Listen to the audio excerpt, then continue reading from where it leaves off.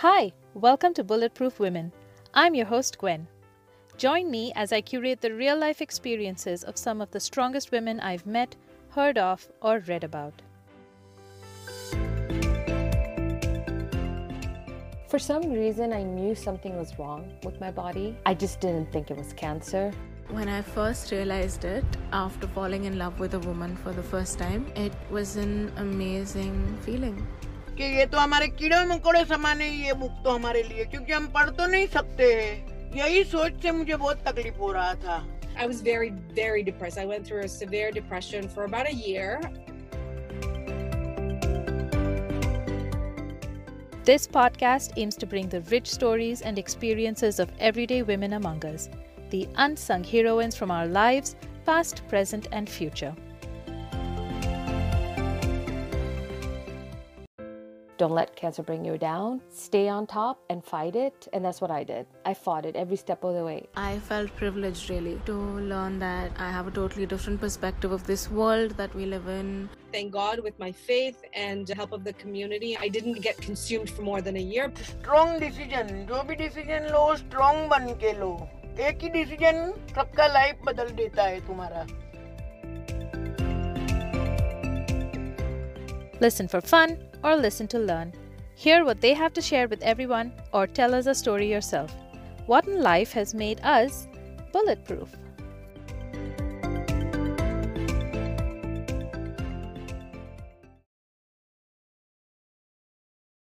Hey everyone, you're listening to the Bulletproof Women podcast, the show that brings you the real and raw life experiences of some extraordinary women. I'm your host Gwen, and I've reached out to some amazing women who have so graciously offered to share their experiences with us so that we all learn and know that we're not alone.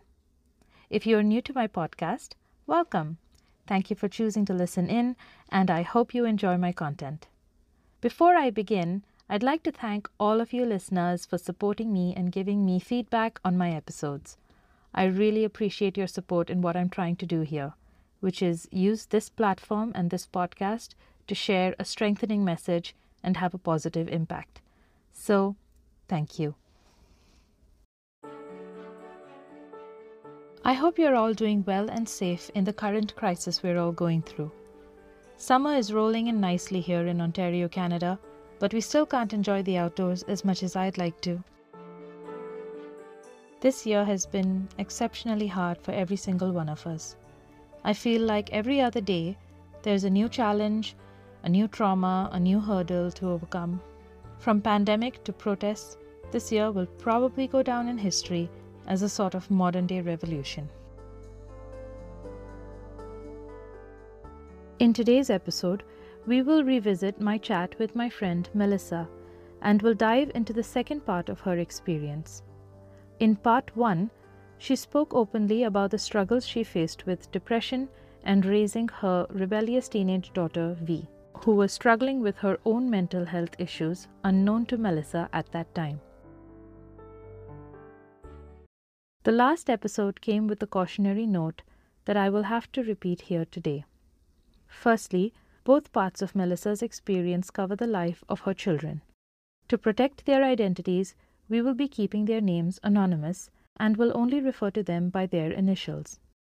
Secondly, Melissa's story today covers extremely sensitive topics such as postpartum depression, child abuse, dealing with foster care situations, and navigating the convoluted red tape of Children's Aid Society in Ontario, or CAS. This experience and content is very heavy and may be difficult to hear. For some, it may trigger painful emotions. Listener discretion is advised.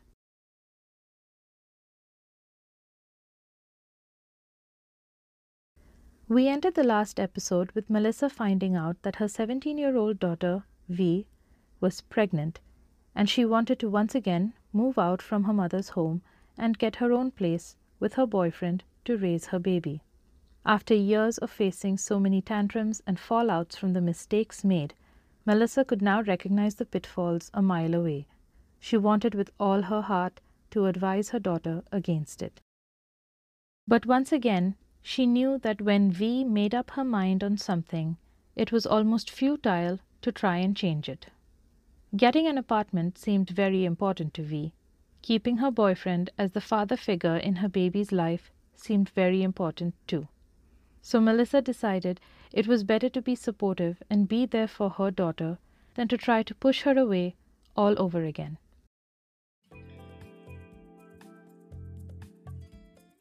In the last few weeks leading up to December 2016, Melissa and her family were living happily together.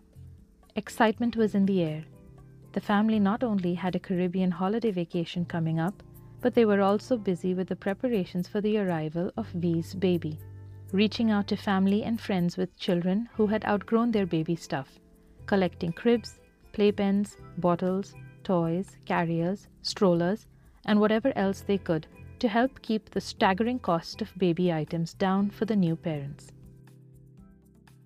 In the meantime, Vi had been making her own preparations, finding an apartment, booking a moving date, and gathering people around her to help. Within the few weeks before they left for vacation, Vi was all packed up once again and ready to move to her own apartment.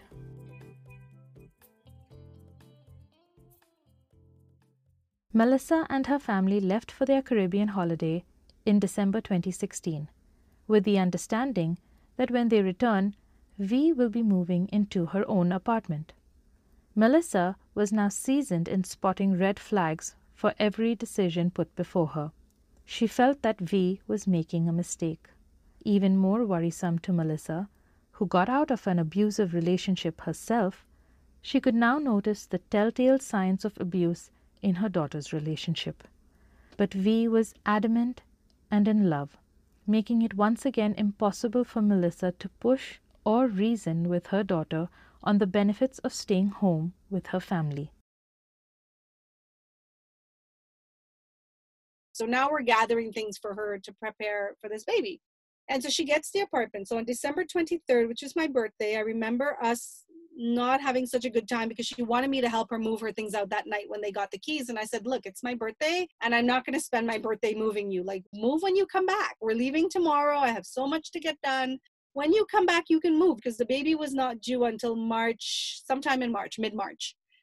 And I said, you have a while yet, so why are you rushing this? When you come back, you can, you'll move in and whatever. And she was insistent. They got the place she wanted. She was in love. And so she ended up, I think, getting her friend and whoever to come, and they kind of moved her stuff.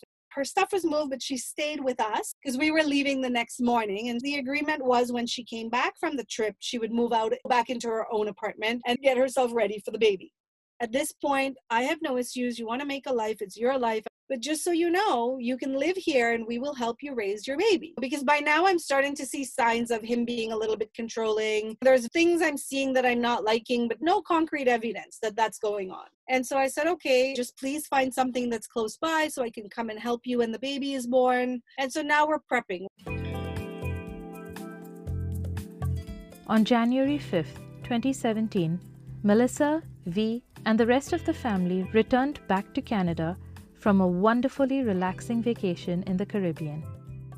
Melissa had timed the trip well in advance, knowing that Vi's due date was not until March, and making sure to be back in Canada just as her third trimester began. However, the day after they arrived, Vi called out to Melissa with some troubling news. And so we leave on the trip, we go home, we have a grand time, we come back to Canada on, I believe, January 5th or 7th or something like that. We come back the first week of Jan. And the next day she said to me, Mom, I just don't feel very well today. And I said, what? What do you mean you don't feel well? I said, okay, just, maybe relax. She goes to the bathroom and she says to me after, Mom, come. And I said, what? And she was still on the toilet. She started describing some symptoms and it sounded like the mucus plug. And I said, okay, it could be your mucus plug, but it's only January and your baby's not due till March. So I said, well, you need to call the doctor and let's go make a trip there. To be on the safe side, let's go to Etobicoke. So we went to the hospital, we went to the maternity, we called ahead and they said, just come, check it out. And so they hook her up, they keep her for a little bit that evening. And they said, yes, her amniotic fluid is leaking. And it seems as though the mucus plug is gone and the baby is ready, very low and ready. But she's not ready. The baby's ready, but she's not ready, and that baby needs to stay in there as long as he or she can. The next week goes by in a swirl of doctor visits and ultrasounds. The doctors advised V that although she was only 32 weeks pregnant, V's little baby was ready to be born anytime soon. Reeling from the information of an imminent birth and all the well-known risks associated with it, Melissa, under doctor's orders, had V on complete bed rest, doing everything she could to keep that little one in as long as possible. The only travel allowed were the daily trips to the hospital for several hours of monitoring. This was their routine for 2 more weeks, at which point the doctors had decided to schedule an induction. Even after everything that had happened, Melissa was the only one that V had in her corner. The baby's father had, till then, not taken any initiative in the prenatal care. Melissa was the one to make sure V and her baby were always safe and healthy. On 25th Jan 2017, V was told they may have to induce her that day. Her baby was coming, and she was going to be a mother, but V was nowhere near ready for the monumental challenge she was about to face, and she knew it. It was the 25th of January. It was in the morning. And that day, the doctor said, look, the baby is not necessarily being distressed, but his heart is not where it should be. And the doctor said to her, look, it's a slow day today in the maternity ward. Why don't you stay? I know you're coming back in on Monday, but we've got everything here. You should stay. And I remember her and I having an argument because she was like, you just want to control and have me have this baby, but I will need to go home. I need to go get a sweater. I want to go shop. She steps out of the room. She calls the baby's dad. And at this point, their reality is sinking in that they're about to deliver a child. And so they're freaking out thinking, no, we don't want to, not today. Give us Monday. We'll come back Monday, but not today. So I asked the doctor, if this was your baby and this was you, what would you do? And she said, I would stay here. And she said to my daughter, look, you can go down into the elevator and be walking to the car and you can have a mishap. You've come so far. Your baby is currently alive and healthy and you could risk it all. And all of this 7 months would have been for nothing. And she said, no, I'm not ready. No, it's not coming now. No, we'll come back on Monday. So we left. I was upset. I was disappointed. And I'm talking to her and I'm saying, look, if they didn't feel there was a need, the doctor wouldn't have encouraged you to stay. You should listen to them. And at this point, I think it's sinking into her, okay, that's probably the best thing. On our way home, the hospital called her. She sees the number and we take the call and they said, look, there's some things that we're seeing here on these tests that we don't like. You need to come back.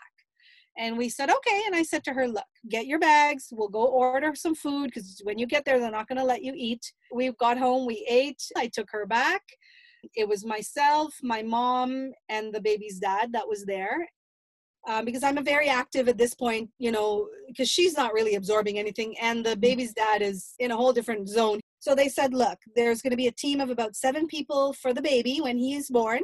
They said there's going to be 12 to 13 of us. There's going to be a team of about 7 for him. And on your side, there's going to be another team of about 6 people to look after you. So it's going to get really crowded. And then they start prepping slowly for delivery as her contractions are coming. And they bring in these like, oh my God, like itty bitty masks, oxygen masks for the baby. They're switching out the diaper packages. They're switching everything out because now they're preparing for this premature baby. And looking at the size of her belly, they knew it was going to be very small. They prepped us for a stillborn. They said he would probably not cry. They prepped us for the worst.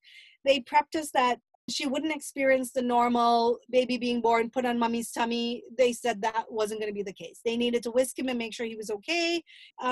Around between 9 and 11, he was born in about maybe no more than 10 pushes. She had a very easy delivery. He almost died. His heartbeat went down to 37. I remember hearing the machine go, you know, from fast to slow to like beep, beep, beep, but very slow. They told her baby was falling asleep. We needed to get him out now. And that was it. She pushed and he was born. And he took about 30 seconds, but he started crying. And I was in tears. I was like, oh my God, he's alive. Because I knew what the struggle was for a good 2 weeks. And he was born. They took him into they took him away like they said they would. They did eventually bring him back because I guess he was stronger than they thought. And so they did eventually put him on her for a couple of minutes only. And then they said, okay, we have to take him away. And that was it. As unprepared and surprised as they were about the birth of the baby, Melissa, V, and the baby's dad had used the few hours they had before his arrival to come up with a name for the little guy.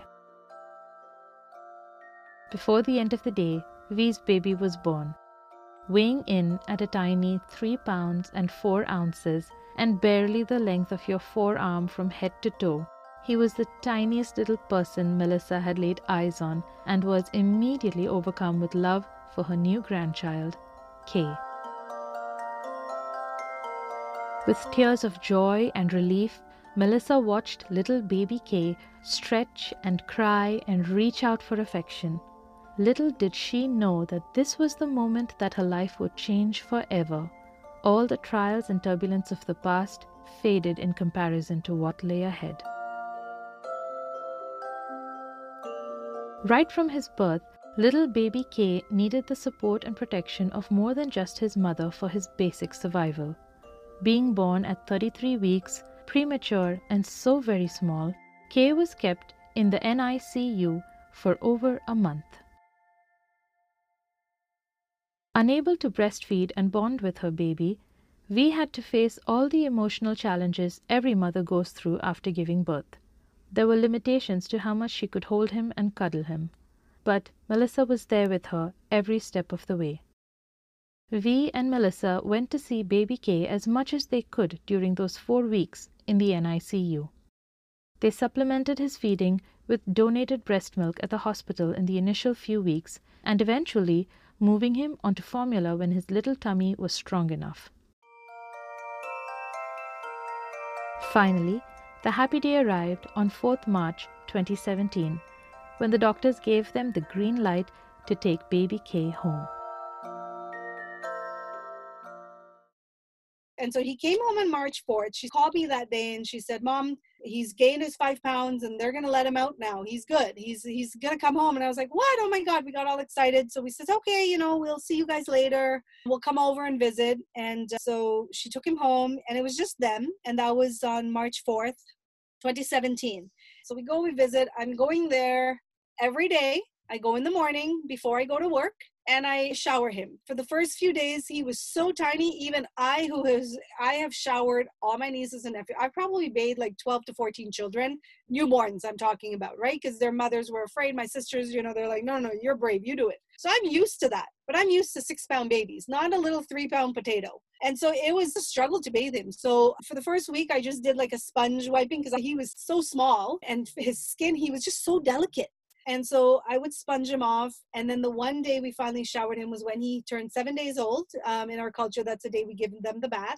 So we use this mesh thing you buy in the baby store to hold him up. This thing has it's like a mesh protective net. So we managed. So I would go every day and I would bathe him. I would teach her to be a mother. So she was also afraid. So she said, no, I'll let you know when I can. But she's there watching with me. She's there watching and I'm showing her and she's playing with him and I'm bathing him. And then I would give him the coconut oil baby massage. But again, because he was just 3 pounds, you couldn't do the typical rubs. He was so small and his skin was so soft. He was still developing. Many times when I go, he would be crying. The father would be at work. She would be at home. He would be crying. I would hear him from downstairs because she'd leave the door unlocked for me, knowing I'm coming. And if I go, she'd be in the bathroom or she's in the kitchen and he's on the bed and he'd be crying, wailing and crying. And I'm like, why is he crying that much? Because you could tell he's been crying for a while. And she just was blocked to the fact that this child was screaming and crying. And I'd go and I'd pick him up and be like, Grandma's here. Why are you crying? And I'd start talking to him. I'd say to her, give him a bottle. He's hungry. And she's like, but I just did. I'm like, I know, but so I'd try guiding her, right? Give him a bottle, feed him, whatever the case may be. And I would leave. I would spend at most maybe an hour there because he was at the stage where he'd sleep, right? Eat, sleep, cry because he wanted milk. The moment she fed him, he'd fall asleep. So I was not there very long, but I was there almost every day. And then as the weeks went on, I think I started going once every 3 days or so, because I also wanted to give them a chance. This was their baby, right? I was just there to guide her. And as he started to get more comfortable, then she says to me that they shower with him by holding him in the shower. And I'm like, are you nuts? This baby is so small that I'm so afraid to hold him. Don't do that. And you'll know why I told you that in a second.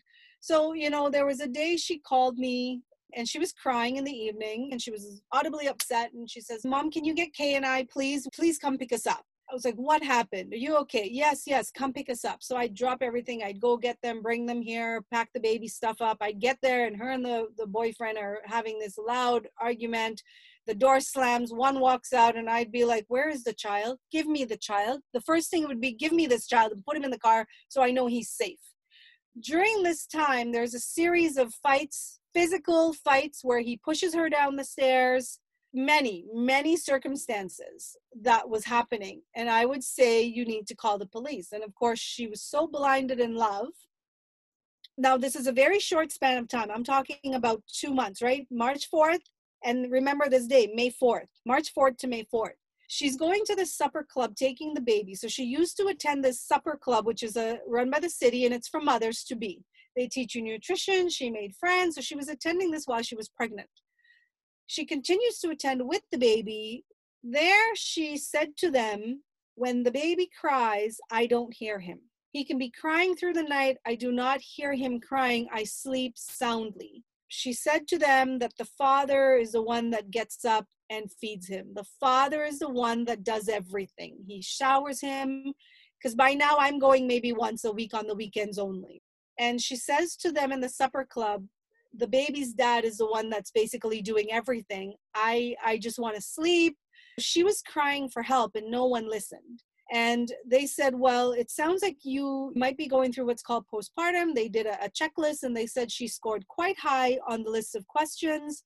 You need to go see your doctor. Are you feeling like killing yourself? Those are the questions she was asked. She went to her family doctor who said, if you feel like killing yourself, come back, but I think you'll be okay. Yes, the doctor dismissed. They gave her the form to give to the doctor that scored 96% on a postpartum test, and they were very concerned. So the supper club had initiated a call with Children's Aid, and the call that they initiated with Children's Aid is what sparked Children's Aid to be involved in their life. Postpartum depression. If you Google the term, you will get an endless list of search results, ranging from what is postpartum depression to the symptoms to how you can get help. Yet, a survey done by Statistics Canada between 2018 and 2019 states that in Canada alone, almost 1/4 or 23% of mothers who recently gave birth reported feelings consistent with either postpartum depression or an associated anxiety disorder. For many new and inexperienced mothers, postpartum depression can easily be mistaken for the commonly known baby blues in the initial stages, where the mother may have unintentional feelings of sadness, worry, and fatigue. But unlike baby blues, these feelings are more intense and longer lasting, and may not resolve on their own. If left ignored and untreated, it can eventually interfere with a mother's ability to care for her baby and handle other daily tasks. The journey of pregnancy and delivery are a roller coaster of emotions and hormonal changes on every expectant mother. Giving birth to a child puts all of that into overdrive, and every new mother copes differently. Symptoms of postpartum depression are said to usually develop within the first few weeks after giving birth, but they may also begin either earlier, later, or even during pregnancy. In some cases, symptoms have been observed as late as a year after birth. This depression or anxiety can last anywhere from a few weeks, months, or even years. Statistics also show that 30% of mothers under the age of 25 report feelings consistent with postpartum.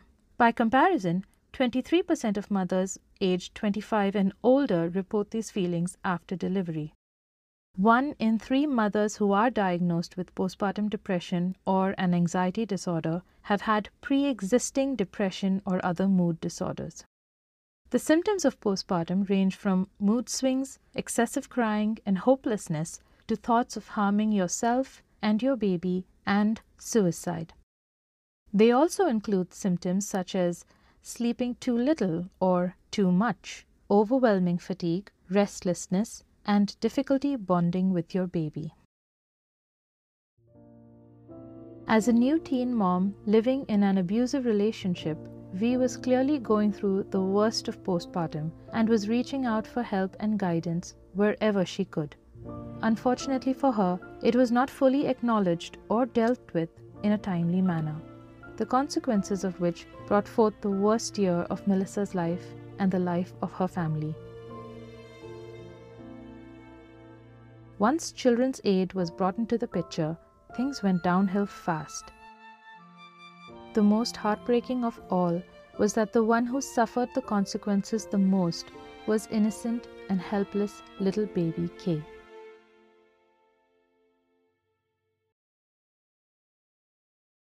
I don't know if they had gone or they may have had 1, maybe 2 visits, and that was it with her.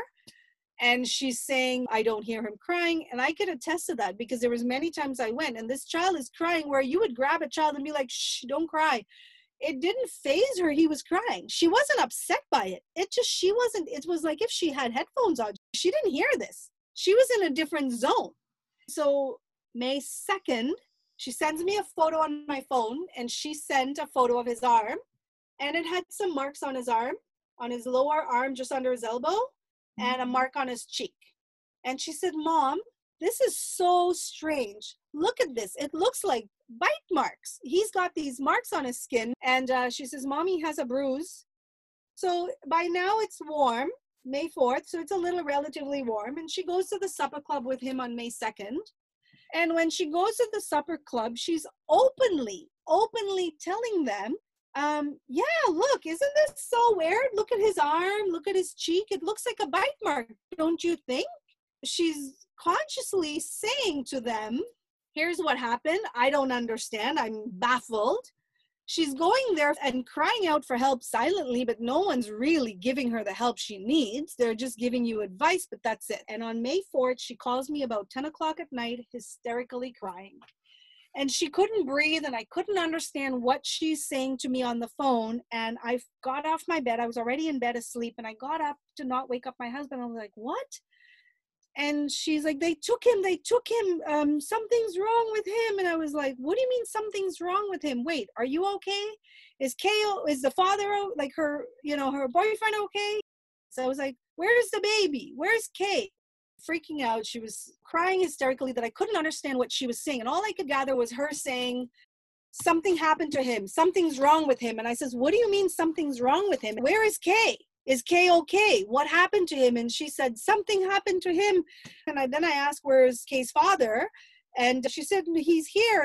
I said, calm down, breathe. So I got her to calm down and stop being very hysterical. She was having a panic attack. And I calmed her down and I said, what's happening? I don't understand what you're telling me. And I calmed her down enough to understand that she said they were at Sick Kids, Kay had injuries, and they were keeping him. And then she said, they might ask you to take him. Can you please take him? And I said, of course. So I wake my husband up. At this point, I'm panicked. And I said, apparently they're at Sick Kids. Something happened to the baby. And at this point, she's telling me they're saying that both of them did it, which is V or Kay's father did something to the baby. And I said, what happened? What did you do? So now I'm asking all these questions. And she's like, nothing. We did nothing. They just showed up at my door and they were knocking on the door and I wouldn't answer. And then the police came and then they took him and she had to go in the police car and the police took him to Sick Kids. And I said, I'm trying to wrap my head around all of this. They were in the hospital. And we might have to take him. So then I start freaking out. Okay, we don't have anything.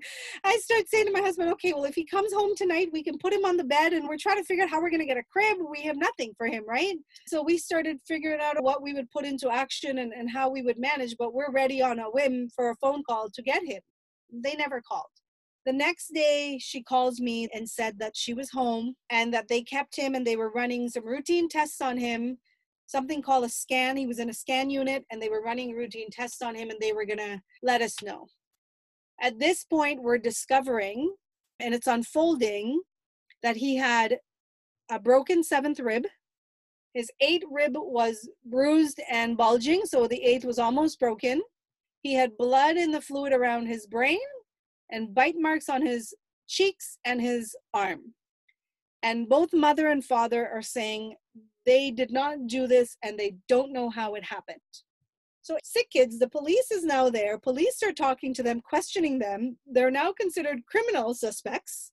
And in those conversations was who else had access to him. If you didn't do it and dad didn't do it, well, who else had access to him? Grandma did. I did. I had access to him. I used to go every morning and shower him. At this point, I wasn't going every day to shower him anymore, but I would still see him often. But I was the only other one other than them that was holding, playing, lifting, and she had left him at my store. And she said to them, well, I left him with my mom for 20 minutes one day and I came back, but he never woke up. He was asleep. And that's the only reason they never gave him to us. When it started unfolding that he had all these injuries, this tiny little baby that you were attached to because you were taking care of him, how did you feel at that point? I remember crying that night. I felt like he was my child. I was so attached to my daughter, and because I was there every day, I was there for the pregnancy, I was there when he was born, I was going every day. I felt like this was another one of my children. I felt more than just a grandmother's love for him, so it hurt. At the beginning, I'll be honest, I thought it was my daughter who did it because she had violent tendencies. I thought my daughter hurt her baby.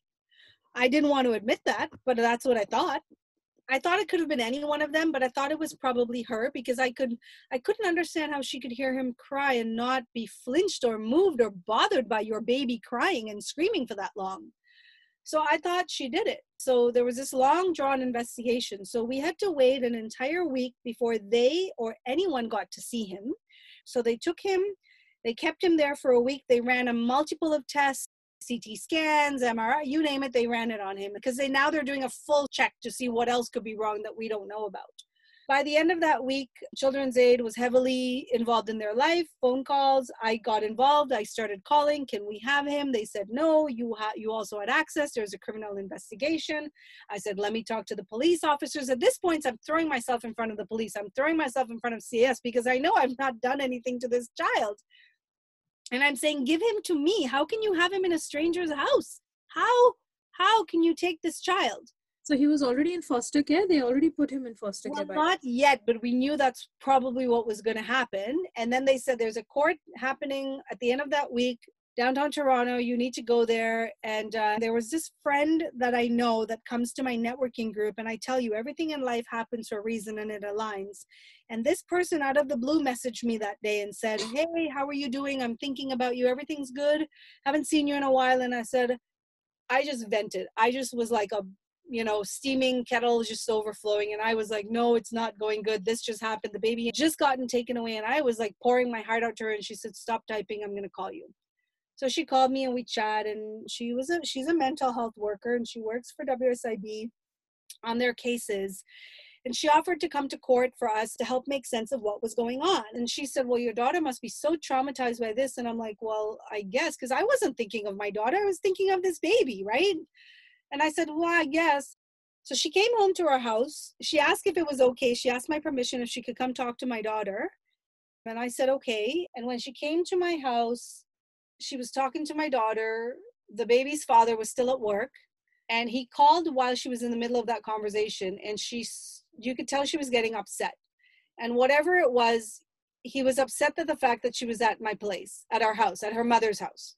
He didn't like that because I remember her crying and saying, don't you understand? I can't just sit there and stare at four walls. Because remember, this is an 18-year-old girl who has postpartum, who has underlying mental health issues that we know nothing of at this point.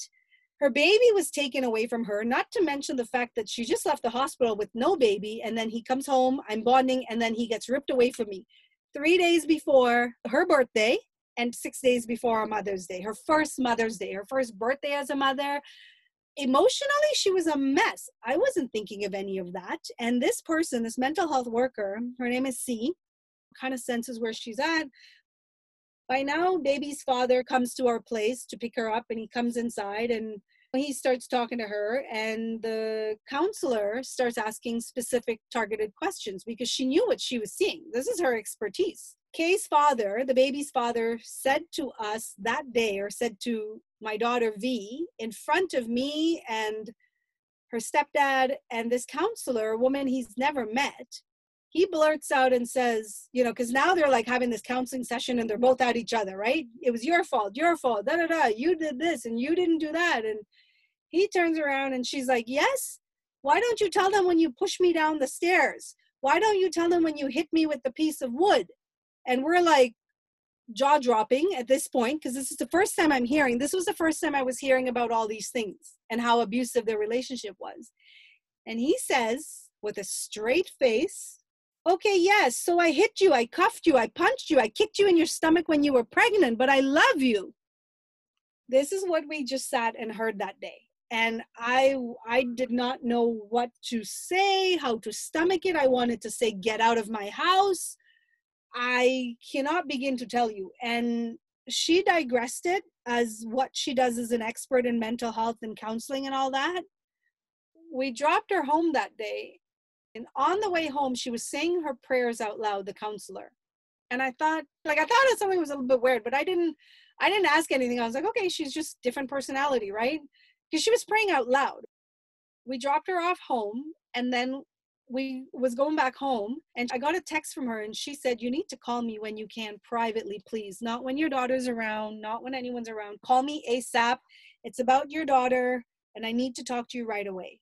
And so I called her back and I said, what's going on? And she says, look, you need to get your daughter out of that. And before she said that, she said to me, she's like, your daughter didn't do it. She says, I know you think it's your daughter. She said, your daughter didn't do it. It's the father. And I says, how did you know that? How do you know that? And she says, I'm telling you. And so there were things he said and how he reacted to certain trigger questions she asked him that day is what made her expert knowledge assess that he's the one. She was observing his hands. She was observing certain things. She was looking at the fact that my daughter was this tiny stature, and she says, there is no way. She said the fact that she took the picture of the marks and the evidence on the phone, subconsciously, she knew it was evidence. Subconsciously, she was telling the club, he has bite marks. She said, if you did something, you would cover it up. You would never take evidence in photos. You would never go and tell about it. But to the world, she was this nutcase who was an emotional basket case. So it made it look like she was capable. But she said to me, it was not your daughter. And that day I cried because I felt pretty guilty that I thought it could have been my daughter that would have hurt her child. And so she said to me, you need to get her out of that relationship or you're going to be IDing your daughter in a body bag. And I says, don't tell me that. She says, I'm telling you that's what's going to happen. The baby's father is nothing short of a psychopath, and he's a sociopath with psychological issues. He's a time bomb waiting to go off, and your daughter will be dead. You need to go now and get your daughter out of that apartment. And I said to this woman, see, she will not leave. She will not leave him. I can only say so much. She's so in love and attached, and she's not going to leave him. And I tried to tell my daughter this, and she didn't hear any of it. What are you talking about? They don't know. I didn't tell her that it was the father that did it, but, I started to talk to her differently at this point. And C would call me every day. She would message me. She would guide me how to work at things. And that was when she put things into perspective for me by telling me that every other mother gives birth and walks out with a baby in 24 to 48 hours. Here's this young mother, not to mention, so not even ready to have a child. Here's a child having a child, and she doesn't get to walk out with that baby. She doesn't get to do the initial bonding that we do. Now you've got this trauma situation of going to visit a NICU every day. That's got its own emotional things to it. Then on top of that, your baby's not taking your milk, and there's so many other things. Then you get to bring him home, and in 1 month he's gone. In 2 months he gets taken away with injuries. So she put it in perspective for me, and I started to view things differently. In this time, we had the court date in the first week, and that was when the judge said that baby is not coming home with grandma. Grandma had access to the baby. Children's Aid is now saying they don't want me to get custody of the baby because it could have been me. And so Children's Aid was preventing him from coming home to my family. And they said, nope, he's been awarded to a foster home, and we have to go back to court. At 2 months old, baby K had already survived a premature birth, a month in the NICU, and, devastatingly, an abusive household environment that ended up with him injured, bruised, and put up in foster care. For Melissa, this was by far the darkest and most difficult time in life that she's ever had to pull herself through. She had to learn and push and fight and pray for the strength she needed to get her family back together, to get her new grandson back home to his family where he belonged, to keep her daughter V stable through her own mental health issues that she was only just realizing existed with the help of a friend who knew the system well. Beyond that, Melissa still needed to be a mother to her own young son, a wife, and had a full business to run. With court dates, legal aids, lawyers, visiting times, and foster care situations that seemed so far out of her control, Melissa admits that there were times when she felt utterly and completely helpless against the colossal weight of what they were up against to get baby K back home. How, one might ask, did she make it through? How do you win when the whole world seems to be against you? And so we spent almost a year in court, from May 4th to December 20th. We got to see him for the first time a week later. We were given the 2 hours visitation the first Sunday, so we all went there. Everybody went. We all went to see him because it's the first time we're seeing him in about 10 days. So they were granted 2 days visitation altogether, 2 days a week, 2 hours each time. And it would be behind a glass door where they're being observed with the children's aid workers. It's under supervision. When the first foster mother brought him, his head was deformed. It was flat. It was flat on the side. He smelt sour because when we picked him up to kiss him, you could smell his neck was sour. He was fat. He was very fat. He was still a tiny little bugger. But in between the creases of his elbows and his neck and his rolls had black dirt, black muck. So then we start asking questions. Why does he smell sour? Why is his head flat? And so when he would come, we would take like the wipes and we would wipe his, because we're now discovering this, right? So we start asking questions. Why is his head flat? Why is this happening? Why is that happening? Why is his clothes dirty? Why did he come with a poop diaper? Things like that. We looked at this foster mother who was much older and didn't look like she can run after a child. So we were asking, how is she able to take care of him? When she would show up with him, she would ask for help to take him out of her car. How was she managing without us? So, we're now concerned. So we voiced our questions. And so during these visits, there are days where my daughter doesn't show up, the baby's father doesn't show up, or they show up late, or they don't show up, or they have arguments during the visits. So it's very inconsistent for my grandson. However, my husband and I was there every visit. If the visit was starting at 9 to 11, we were there at 8:30. The foster mother happened to be there at 9:30, 9:40. So we got an extra 20 minutes with him in the waiting room, of course, but we would sit there and publicly we're like, hi, Papa. Hi, how are you? And this is when he was developing how to smile. So he'd give us these smiles and we would feel so overjoyed. Oh my God, he recognizes us, And so he'd be sitting there lost, looking at the ceiling. And the moment he heard the voices, you'd see that smile come on and you're like, oh my God, he knows the voices. And so the days that my daughter did not show up, because again, now she's dealing with her mental issues. Now, a month into this twice a week visitation, she's having moments where she's melting down. I can't do this. I can't do this anymore. Let them keep him, take him. I can't do this. So much emotions. And Children's Aid is focused on the fact that these are two young parents, 18 and 21 years old. And instead of teaching them how to do parents, all they did was investigate how they are. And I'm not saying they can't do that, but take this as an opportunity to teach them how to parent and have the goal to reunite this child with his family. That's never what they wanted to do. I stepped in as almost like an advocate for this child and for my daughter.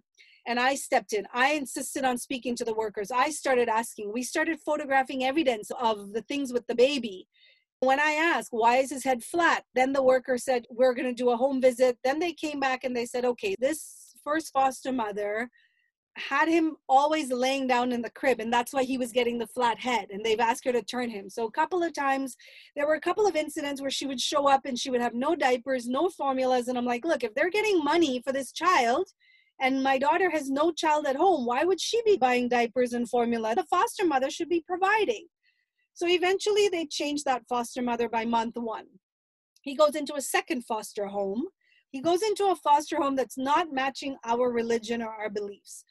We have a navy blue dot on the baby's forehead, and it's considered against evil eye for the children as a protection. They would never put it on for him because it was against their religion. So we would ask that he needed to wear this gold bracelet with the black beads, which is for the protection. They wouldn't wear it for him. It would come in a bag in a sack. They said they didn't have a pencil. We said, here, I'm buying a pencil. Put the pencil always 24/7. Can you please make sure he has this pencil? And he has this little pouch that we've sewn with some seeds inside of it. Can you please make sure this baby is wearing this at all times, unless when he's showering? He would always show up without the sack. He would come, and because this culture believes in circumcision, Kay was not circumcised. So the second month of visits now, and he's with a new family, and he comes for a visit, and we're changing him. And here now we're noticing when we pull his penis skin to clean him, it's got this thick white film on his penis. He's got dirty black muck in his neck, in his armpits. He's smelling. So my daughter took her finger and wiped it off, and she's like, oh, this is gross. And I said, what? So at this point, we're taking baby wipes and we're wiping him, and the penis, when you wipe it, would get clean. So we called the children's aid worker and we said, come, you need to see this. Look. So we start showing them, look at this. And they're like, oh, well, maybe. And I said, no, it can wipe off. Look, you want to see? And we showed her before, and we showed her when we wiped it and how it got clean. We asked, all they do is please wipe, please pull it back and wipe it. That's all we ask. When he showers, pull it back and wash it. That Sunday, there was a baby Uber. I called it the baby Uber. It was, CAS has cars, specific cars that are hired to drop the babies to and from their foster parents' homes if the foster parent can't bring them. So the baby would get sent in a car seat with a diaper bag. This was a small little gold car. And when we went to put the baby into the car to go back to the foster mother at the end of the visit, my daughter put Kay in the car. And as she bent into the back seat of the car, she saw about 6 cigarette butts on the floor of the car. And she smelled the cigarette smoke. Now, she was a smoker. I was not. She smelled the smoke and she started to ask the CAS worker, and she says, I'm not putting my baby in this car. This guy smokes. He smokes in here, and I could smell the smoke. My baby is a premature baby. His lungs is not developed, and I am not sending him in a car that's filled with smoke. The children's aid worker was standing there and say, this is the baby approved car, and he's going in this car to Oakville. My daughter starts crying, and she says, Mom, he's going to be driving from here to Oakville. He can't help himself. How is he going to breathe in this car? I just stuck my head in there for 2 seconds and I can't breathe. I thought she was overreacting. I put my head in the front seat and I smelt it. I felt heavy. It was not just one, it was a car that was constantly secondhand smoke because it stinked of the smoke. And we said to the CAS worker, please smell, please put your head in here. Please, we're just asking you, confirm, we're not making this up. Please get another car. Please get another Uber car. And the children's aid worker said, no, this is the car he's going home with. My mother, we all smelt it. It was filled with smoke. We saw the cigarette butts. We took pictures of the cigarette butts. And on Monday, my daughter was told that the Sunday visits are now canceled because she complains too much. She complains too much, so she's now only allowed to see her son once a week. Why they couldn't do Sunday visits? Because on a weekend has limited resources at Children's Aid, and they're not able to help supervise when my daughter makes trouble. So every time we complain about his penis being dirty, him coming dirty, being put in a secondhand smoke car, that was considered causing trouble, and they punished her by cutting the visit. So this infant, who is now 5 months, is only allowed to see his parents and his family once a week for 2 hours. So That day we cried. She cried, she broke down, she had a panic attack. I mean, you're helpless. You're helpless. And Children's Aid, who is supposed to protect children, that's not protecting a child who is helpless. He can't say anything. Could he tell you my lungs are hurting? Could he say, well, I can't breathe? No one cares. No one cares. After that, and he continued to have the penis issues, the worker calls and said something about that family, and they're moving him to a third family. So he gets moved again. So by month 4, he's in a third foster home. The third foster home had him. It was the odd. He would come with dirty clothes. That foster home would not send the milk for him. It was just, again, more issues, right? But we were now so afraid to complain that they would cut the visit. So now we're not saying anything. So we started taking a bowl from home, a washcloth, a baby soap. We started taking toiletries in our own bag. So when he would show up for the 2-hour visits, the first thing we did was bathe him. We would have to bathe this little child in a cold, air-conditioned room. Yeah, the water comes from the bathroom hot, warm, warm. But he's in a freezing cold room, and he's like crying, and he's like trembling because he's so cold. But what can we do? Because this is the only decent bath this child looks like he's having. His hair was smelling. It was horrible, horrible. He had rashes in his bum. Now, he was a very sensitive child, so he couldn't use Pampers. They're sending him in Pampers. And we put all this in the notes. This child couldn't have this. No one cared. Children's Aid did not care. And we said, look, the 2 months he lived at home, we've tried it. The Pampers makes his butt bleed. Please put him only in Huggies. They said he's in the foster mother's care.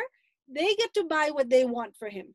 They're getting money to raise this child, and we as the parents and the family cannot have a say in how this child is being raised. Can you imagine that? It's unimaginable, unspeakable how we felt for those months.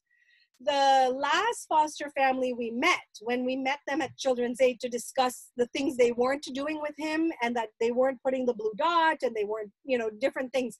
The foster mother and foster father came and they didn't have Kay with them. And I remember asking, where's Kay? And they said to me, oh, he's at home with her brother. And I said, your brother? Does your brother know how to change a diaper? And in their culture, the men don't look after the babies. So we were even more concerned. And we brought up those concerns to the Children's Aid in that meeting. And we said, no, has he been checked out? Has he been run through a testing? What if they're molesting the child? We don't know, right? We don't know what's happening out there. And that particular family was the third family he was with. We had to bring it up to her that he had a fever and you sent him with Tylenol that's not suitable for a child under 2. And you're writing in the book that you're giving him the dosage that a 2-year-old should be happening. This is not baby Tylenol. This is illegal. You guys can't even take care of this child. You're giving him medicine that's not even geared for a 6-month-old. And again, Children's Aid is saying, we're making trouble.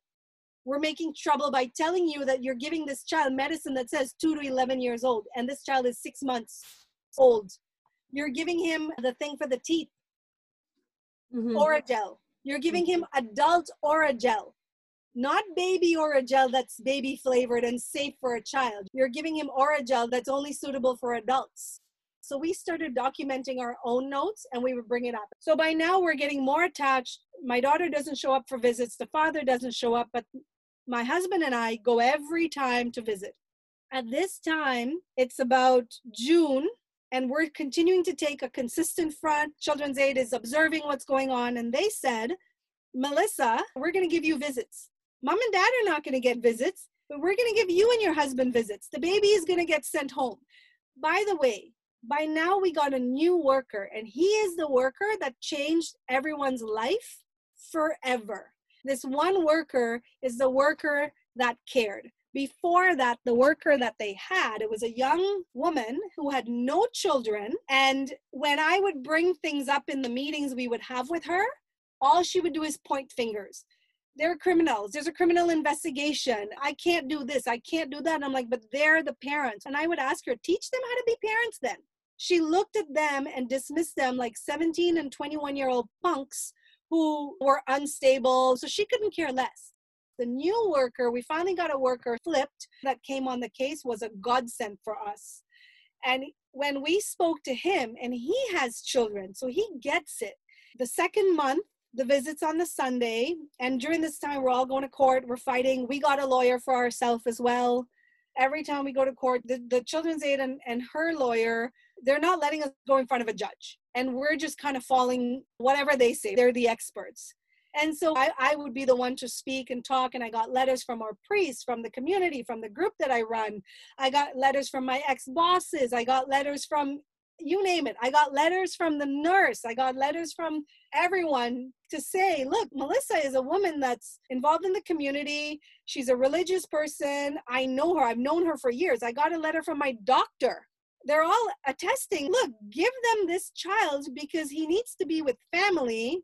And there's no way she could have done this, please.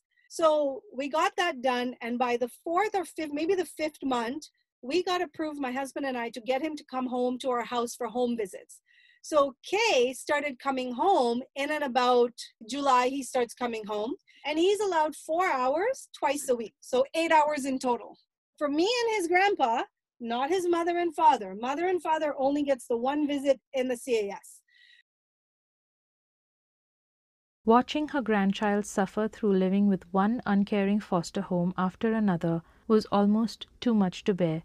But ultimately being approved for longer home visits of 8 hours a week with baby Kay was a big win so far and served as just the emotional boost Melissa needed to stick this fight out to the end for her grandchild. Melissa and her husband cherished every single second they had with their grandson during those visits, giving him as much love and affection as they could and hoping it would last until their next visit. And it was working, in a way. Baby Kay was clearly beginning to realize who his real family was, recognizing faces, voices, and situations around him.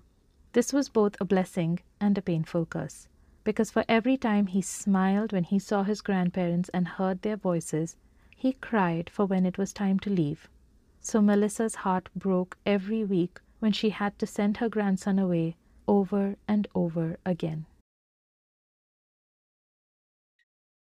So we still consistently go to CAS. We keep him home, but when we go to CAS, again, all I'm doing there is teaching them how to be parents to this child. So while we're there, I'll tell her, do this, hold his neck, do this, make sure you burp him. So Kay gets to consistently see me and his grandpa.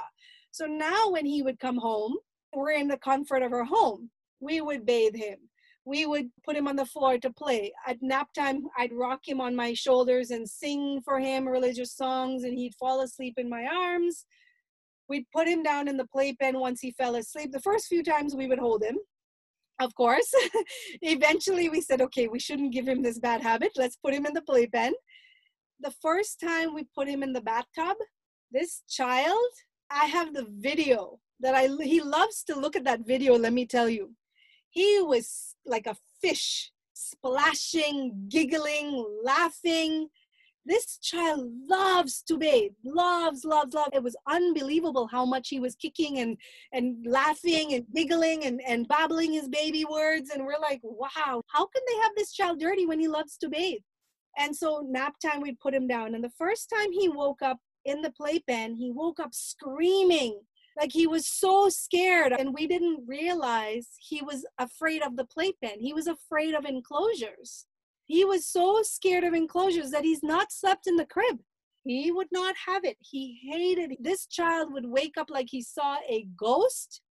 Like he couldn't breathe crying. He was crying so badly. He was traumatized. And what we realized after is that he was traumatized because in his foster home, he was left in a crib or a playpen. So he didn't like being in cribs or playpens. We figured it out after, and we would never put him in there, or we'd make sure like he fell asleep in the open ground. So there was never a cage, and he would wake up fine. If we put him in the crib to sleep, every hour he'd wake up. He couldn't sleep in a crib.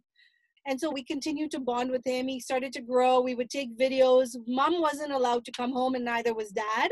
So we would take videos and video calls so she could be part of it through video. The children's aid worker would unannounced show up. They had to, because I'm still at this time a suspect, right? And during this time, we're begging, please give him to us. Please, please, let him come home to family. He's giggling, he's loving it. At this point, when we put him in the car to drive away, he started having senses, right? He would start getting sad when it was time. When we started putting him, because we would know he'd have to go at 2:00. So we would, at like 1:45, we'd start putting him in the seat, getting him ready. He would get so sad to go into the seat. And so it was obvious that he was understanding. He was coming to this home with so much nurturing and love and genuine affection. And now he's going to a place where he's probably left in a playpen, where he's probably left in a crib. And there was days where we'd put him in that car and he would turn the other way to not look at us. And the faces he would give you was as if he was saying, Mama, Papa, why are you letting them take me away? So we would be crying. My husband would come inside and he would just lean on the wall and he would be like a baby. And my husband is a very strong, solid man type. He's a big guy and my husband doesn't show emotion often. My husband would come in, there was many days, and the first day he did it, I was in shock because remember, this is not his biological grandson either. But he loves him as it is. He's raised my children. He's been in my children's life since they were 7 and 9 or 6 and 9. And my husband, the first day he came inside, I just heard him and I thought he was laughing. And when I looked, he was crying. He was crying out loud and I saw him lean up on the wall and I hugged him and I said, because what can we were helpless. We were just so helpless. This baby's helpless. We're helpless. And he said to me, he said, did you see the way he looked at us? Did you see the way he looked and he turned away? And I said, I know, there's nothing we could do. And that just made me want to fight harder. And I started calling the police every God day, the investigator who's supposed to call me. And 6 months later, and we haven't gotten a call yet. And I'm like, what are you waiting on? Let me do a lie detector test. Come to my house. I was throwing myself at the legal system. I'm throwing myself at Children's Aid. I'm throwing myself at the lawyer. I'm like, please, and like, investigate, get it over with. We have nothing to hide. This child needs to come home. This child is growing. We started to see his character build and grow, and he could show you when he was happy and when he was sad. He could show you how upset he was when it was time for him to get picked up by this Uber. And the driver of this car ended up being one same older gentleman who was in his 60s. And this gentleman would say to us, I could see how happy this child is. And he would tell us when we would put Kay in the car, that Kay would be silent all the way home. In the last 2 months, we earned 8-hour visits, twice a week, 8 hours. So now we were getting him for a full day. The first day we had this child for 8 hours, we took him to our temple. He was so distraught, this child, because the only life he knew from May to about October, the only life he knew was being put in a carrier in a car to a foster home, in a car to Mama and Papa. That's all he knew. The sadness and the joy. So when we first took him for his first with us, like long drive, right? Where now we have him for 8 hours. He was so scared. We had to continually, even though he's not at this age to talk, we're continually reassuring him, you okay, Papa? You okay, Baba? Everything okay? Because we could tell how, the facial expression in the eyes says a lot. And he's got these big, beautiful eyes. And it would say a lot. And we'd have to reassure him that it's okay. You're safe. You're with Mama and Papa. You're safe. And we would have to reassure him that no one was going to harm him and that you were with us. No one's going to take you away and you'll come home one day, until he realized, okay, because he thought, he's getting dropped off again, right? I only saw you for 10 minutes and he would come home, we would shower, change him, and we're on the way to the temple, right? So then we hired a lawyer. And the lawyer started putting things into place saying, okay, my client, you have no criminal. You haven't investigated. What's happening?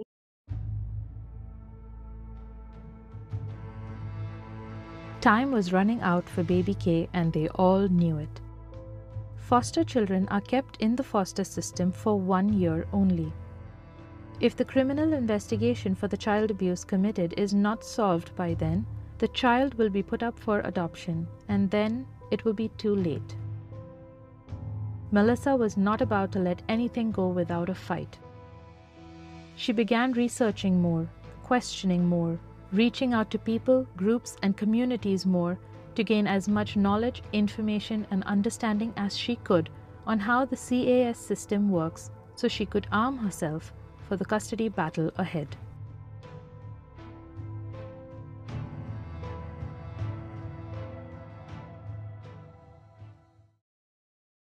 Now, Children's Aid at this point is telling us it's almost coming up into a year and we're going to have to put him up for adoption, that they don't stay more than a year in the system.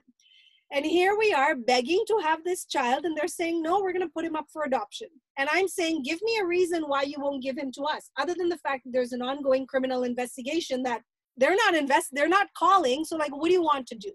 By now, Kay is coming home for how many months? We're really bonding with this child, and I'm seeing his emotions, and I'm like, this is not happening, man. This is not happening. So during this time, I started talking to more and more people, not telling them what was going on. You know, we're embarrassed, right? It's a stigma. The child got taken away, so we're embarrassed to tell people what's going on. But in the meanwhile, I'm reading, I'm learning, I'm going online, I'm learning the CAS, I'm learning the police system. And at this point, through the little bit with the lawyer I learned, I joined a couple of Facebook groups with parents whose children got taken away and they were against the CAS. I didn't comment on there because a lot of them would tell you that CAS has their workers in the group undercover and they're paying, like they're watching you. But I started to learn a lot. So I decided to advocate for this child who can't speak, can't talk for himself, can't fight because his mother and father are own emotionally distraught. They can't even fight for their own selves. They can't think like, I need to be strong for my child. So I said, you know what, I'm going to advocate for him. So with that, I started to learn. I started to study. I started to read up as much as I could. And I would tell my husband of examples I'm seeing online of situations. And it was a common thing in the foster homes. They don't take care of them. They're doing it for the money. So with that, I started to learn what was really going on, which made me even more concerned that our flesh and blood was out there in a home that he wasn't really loved. So at this point, we went to court. Our lawyer fought, and her lawyer, who was hired through legal aid, we noticed this particular day, and this was December 20th, 2017. Her lawyer that was paid for by legal aid, we noticed that he would continue to talk to the Children's Aid lawyer in the corner. And this particular day, I started pushing her that day, tell your lawyer this, tell him that. Or I was talking to the lawyer at first, and I said, we want to ask the judge to bring him home. He said to us, no, we're gonna ask for overnight visits. That's all you should ask for. And we said, no. And the lawyer was blocking us and giving us all the reasons why we should not go in front of the judge. And I couldn't understand, why wouldn't he take that risk? What's the worst can happen? They'll tell you no, and we'll still get weekends anyways, right? So we couldn't understand why the lawyer didn't want us to go in front of the judge. And that particular day in the court, we noticed that V's lawyer, when we asked him to ask Children's Aid, we want, these provisions, he snuck off into a corner with the Children's Aid lawyer. And when I said to V, go and listen to what he's asking her, because something in my gut wasn't feeling right. And I said, go see what he's saying. And when he saw V come, he stopped talking and he asked her to step aside. And she came and said, well, he asked her not to be part of the conversation. And I said, if this is about your child, why are you not part of the conversation? But what we learned and what we discovered going there in the court system, and what we learned is that the CAS lawyer and the family lawyers are usually friends. And what they do is every time V's lawyer gets extended, he gets more money paid for by legal aid. I learned the system and I used the system against them, which was facts. I did not cheat the system. I was stating facts. Show me how I'm an unfit grandmother. Show me why, and put me in front of the judge.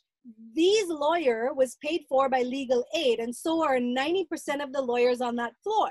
So if a lawyer goes to court twice and the child gets awarded back, guess what? That lawyer is no longer going to court, right? But if he stretches out that child for 1 year, he gets a year's pay. Why would he want this case to get solved? No. So for him, this child is a number. For them, they're emotionless. They're not attached. For us, it's our blood. It's our emotions. And that's why. And so that day when I started fighting, arguing, and I said to V, and she argued with me, and she says, Mom, leave it alone. Don't do this. Stop. This is, don't do this. And I broke down and I said, look, this is a helpless child who can't speak. If you don't fight for him and I don't fight for him, who's going to fight for him? Can't you see this lawyer is looking to delay it again? And if they don't put us in front of the judge, you come back again. You want this child to spend his first Christmas with a strange family? Is this what you're okay with? I'm like, can't you see? This is what's happening. And then she started to click. So we started to go where him and the CS lawyer couldn't have a conversation. Then he stopped talking to me that day in court. He says, I can't talk to your mother anymore. I can only talk to you. You're my client, because I was giving her that support. And I said to her, see what I told you? Now he won't let me speak. So you tell him that you want to go in front of the judge. And he tried to scare us and use scare tactics. And he said, if you go in front of the judge, you're not going to get it. And I said to her, that's fine. Put us in front of the judge.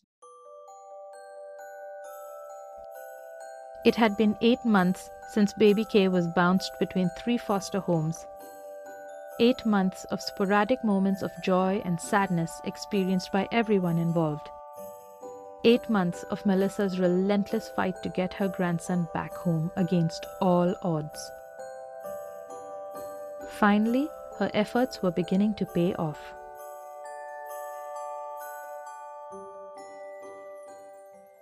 The day we went in was December 20th, 2017, in front of the judge, and the judge opened up, looked at the facts, he stripped apart the entire case, and his first question was, why is this child not with his maternal grandparents? You're giving them visits. It's safe enough that you're leaving this child in their care alone, but you won't put him there full time. Why? So then they start bringing up, well, he had injuries, grandma had access, and he said, the judge looked at the notes and he said, did grandma have motive? Did she have cause? And they said, well, no, but he said, no. Grandma had baby once by herself. Baby was sleeping and it was in her public business. What would she have done then? So he started dissecting. The CAS did not have the reports. It was a lot of maybes. And the judge said, what is going on here? And the judge looked at it and realized this is unfair. So at that point, the judge said, and I will never forget it, it was about 4:30. We were the last case in court that day by a miracle. And he said, Kay is going home to grandma and grandpa. We're awarding them temporary care and custody, effective immediately. He gets out of the system. By now he was in a 4th foster care, by the way. But the 4th one was a good one. He was in a very good one. They were the same religion. They loved this child, and you could see it. And he stayed there for maybe 3 weeks. So the judge says we're awarding them temporary care and custody. And we were like overjoyed that day. And that was it. And that was on December 20th, 5 days before Christmas. I called my family, all knew that was the day. And every time we went to court, we would have this big hope and the bubble would be bust. And so this day they were waiting to find out, is it? And I called and I'm like, he's coming home. So I called my sister and my mother and I'm like, okay, pull something together. So they quickly made like signs and balloons and they did, we did what we could. The moment he was done, we said to the worker, like, okay, we're not waiting for tomorrow. We want him now. Like, we're going now. And he's like, well, he was a godsend, this worker. And so he said, okay, fine. So he made it happen. So now he had to go to the foster home, collect Kay, collect his belongings, because we're not supposed to know where the foster home is. Kay has to go to a clinic to get legally checked out by a doctor and a written note if he has any injuries, because, they're releasing him, right? And then he could get released. I said, I don't care. We went from 5 o'clock till 8:30 at night. This doctor was closed. We drove to the other doctor.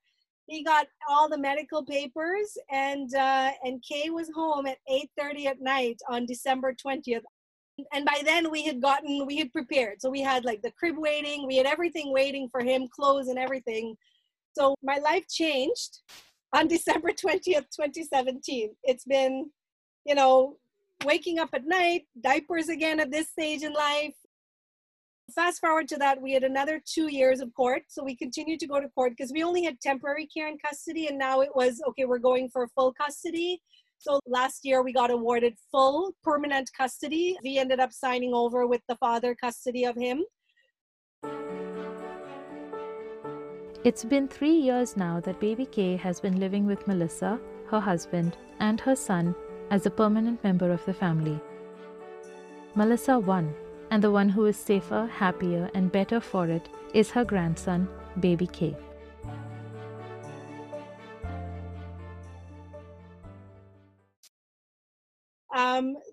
They're part of his life, but they're not full-time part of his life.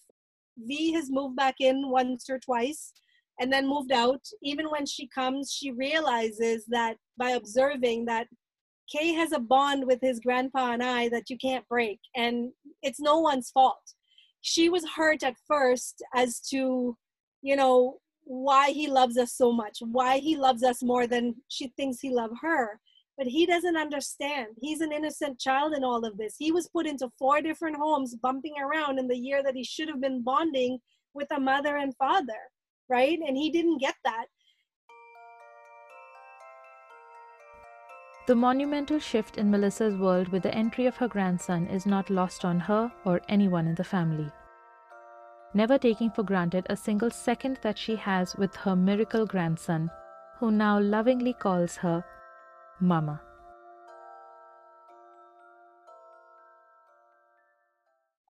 And so he's now 3.5 years old. He does very well. He sleeps in our bed. And I will tell you, at 3.5 years old, from the trauma in his first year, he has abandonment issues.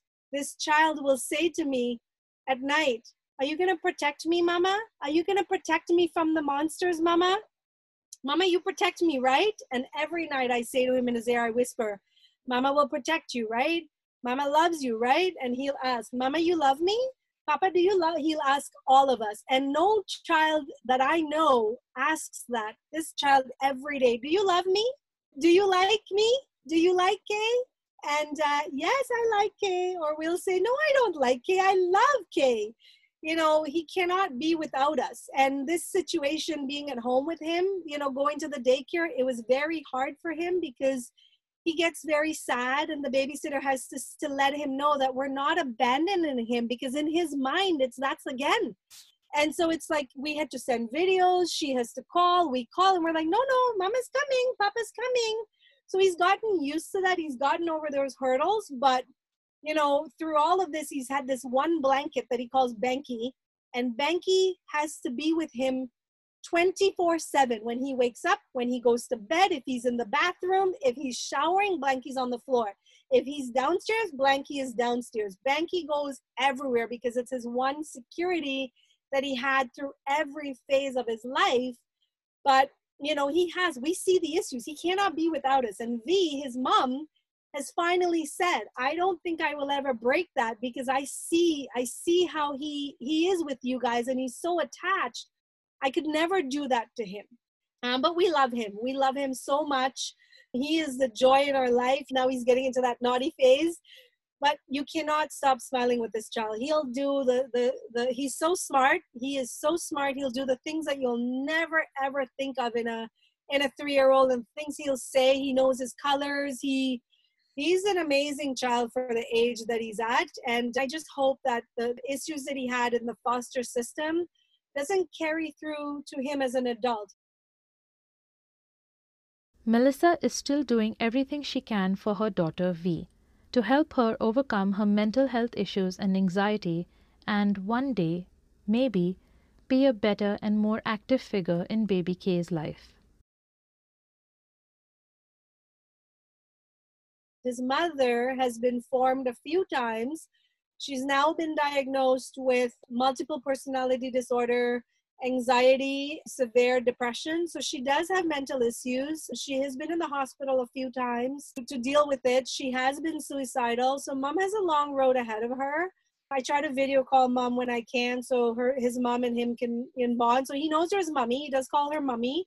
Whether or not he acknowledges that Mummy is his mummy, I don't think so, based on his reactions, but I tried to create a bond for him. Dad is building his life there. I still don't think they're ready to be parents. We know that one day we'll have to face Kay maybe wanting to go live with Mom and Dad, and it'll hurt us because we've been attached now. And we'll cross that bridge when we come to it. And it's all about what's best for him, and that's how we live life. What's best for him, not what's best for his mom, which is my daughter, or not what's best for dad. V has been dealing with her mental health issues, and it's a battle. It's a long battle. She's got her ups and downs, and we hope that she can put her life together for him. That's my one hope as a mother, is that she can understand and put her life in order, build her life, build a steady life by herself, understand that she doesn't need a guy to be that strong person she can be, so that Kay can grow up and be proud of, okay, my mom had challenges, but you know what? She turned around. You know, she eventually got it together. And that's my hope for him. This has been something that I've buried for a long, long time. And it's a joy to be able to raise him and see what he brings to us every day. That's just such a emotional roller coaster, Melissa. I don't know how many times to tell you, I was welling up while you're telling the story. I mean, I've met your grandson and he's just adorable. So thank you so much for sharing that with us. And I can't imagine the stress, constant stress, it sounds like. I mean, hearing the story, the way you've told it, it sounds like you were constantly under stress and pressure and just pushed to the edge of the cliff and then pushed over the cliff and then caught right before you could crash land and then brought back up and then pushed back again. It just sounds like a nightmare. But you've survived. You've done really very well for yourself, and you're very inspiring. You've got your own business running. You've won custody of your grandson so heroically, honestly it is. How has this whole thing changed you? Do you feel like now your life has settled enough? And has this whole thing changed you or your perspective to everything that you approach in life? Yes. Before this situation, I think I felt that I had some sort of control in life and in things that happen. And now I've become to realize that it's one day at a time.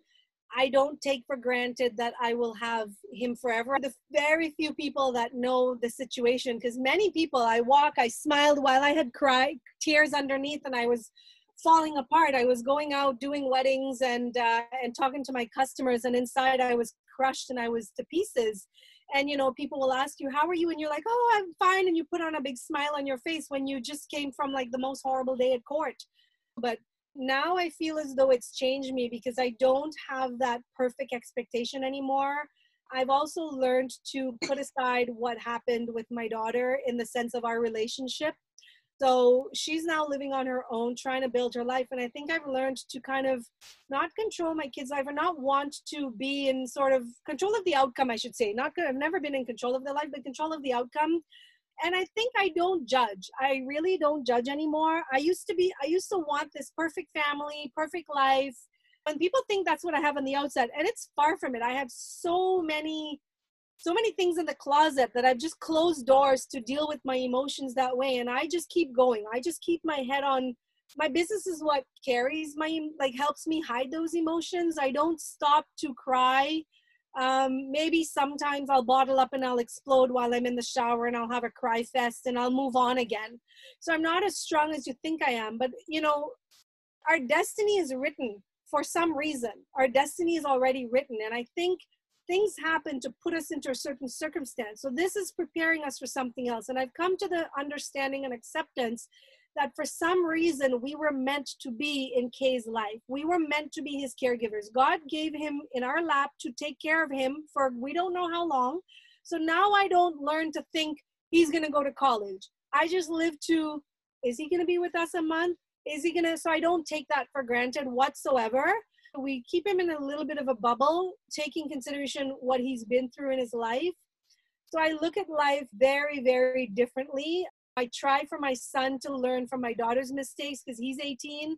And those are the ways that I think I've been different. I think it's made me, I would say stronger, but it's made me, I want to feel heartless sometimes because now things can come at me and I don't react as much. But it's been an eye-opener. And like, if I could find a way to advocate for other people, I would. It's an emotional time that I would not wish on my worst enemy. It's not not the things this child has been through. And I just want to be able to protect him and love him and have him know that he's loved. Now I'm nervous of how he's going to grow up. What kind of a young man is he going to turn into? Is he going to have emotional issues? Because he comes from two emotionally disturbed parents. So is he going to grow up with that? So we try to do things and nurture him. So right now we can put him on a path that won't happen. So it's like he needs a constant reassuring that you love him, and he's only 3.5. So, what is he going to grow up to be? I don't know. Well, that was amazing. My last question to you is, the name of this podcast is Bulletproof Women, and it's all about wonderful women like you who have gone through so much that makes them stronger. And I do think you have become stronger. I wouldn't use the word heartless at all, because life throws things at us. All of us end up getting jaded in some way or the other. So yes, some things won't faze us, but that doesn't mean that you're heartless. I wouldn't say that. But what, in your opinion, what do you think is the meaning of being bulletproof for a woman today? I think the meaning of being a bulletproof woman is that us as women are made so differently than men. Our bodies are made to have babies and bounce back. We have monthly periods and we have to get on with the cramps and get on with it. We're expected to work, but be a homemaker. We're expected, even though the husband is home, we still have to be the one tending to the crying children. And so that has made us resilient. But what makes us bulletproof, which is very different from resilient, is the fact that as women, we put up with a lot of things in life, whether it's relationships from whoever, husbands, parents, children. We put up with a lot of forces that's against us. And somehow it's like we're wearing this invisible bulletproof vest, and no matter what, we can get through it, and we're okay, and we're not wounded. Even though we might be wounded, it's like we were wearing a bulletproof vest. It just dents us. We say, ouch, and we're good to go again. And that's what I think makes us bulletproof women. Thank you very, very much. I can hear your grandson now calling for you, so I won't take up any more of your time. But thank you so much for taking this time out, carving this time out of your busy day for me and for this podcast. And I think it was an amazing experience. Yeah. Thank you very much.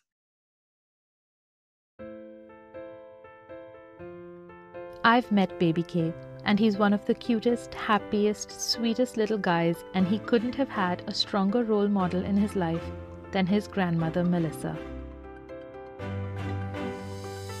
That brings us to the end of part 2 of Melissa's powerful experience. I'd like to thank Melissa once again for opening her heart and her experience to us through this podcast. If you have any questions for Melissa on her experience and would like to reach out to her for any advice, you can send an email to bulletproofwomenpodcast@gmail.com. Thank you for listening to the Bulletproof Women podcast with me. I know I've got a long way to go on production value and working out the kinks in editing, but practice makes perfect, and I promise I'm practicing. I would greatly appreciate your support of my podcast by subscribing and writing a review on iTunes or wherever you listen to podcasts. In the meantime, if you would like to contact us, submit your own story, or be a guest on the show, you can find out more by visiting my brand new website, bulletproofwomen.ca, or by sending an email to bulletproofwomenpodcast@gmail.com. For now, stay tuned for the next episode, where I interview one of my very close childhood friends and her experience living with and overcoming scoliosis. Bye for now. Stay safe, stay strong, and remember, you are bulletproof too.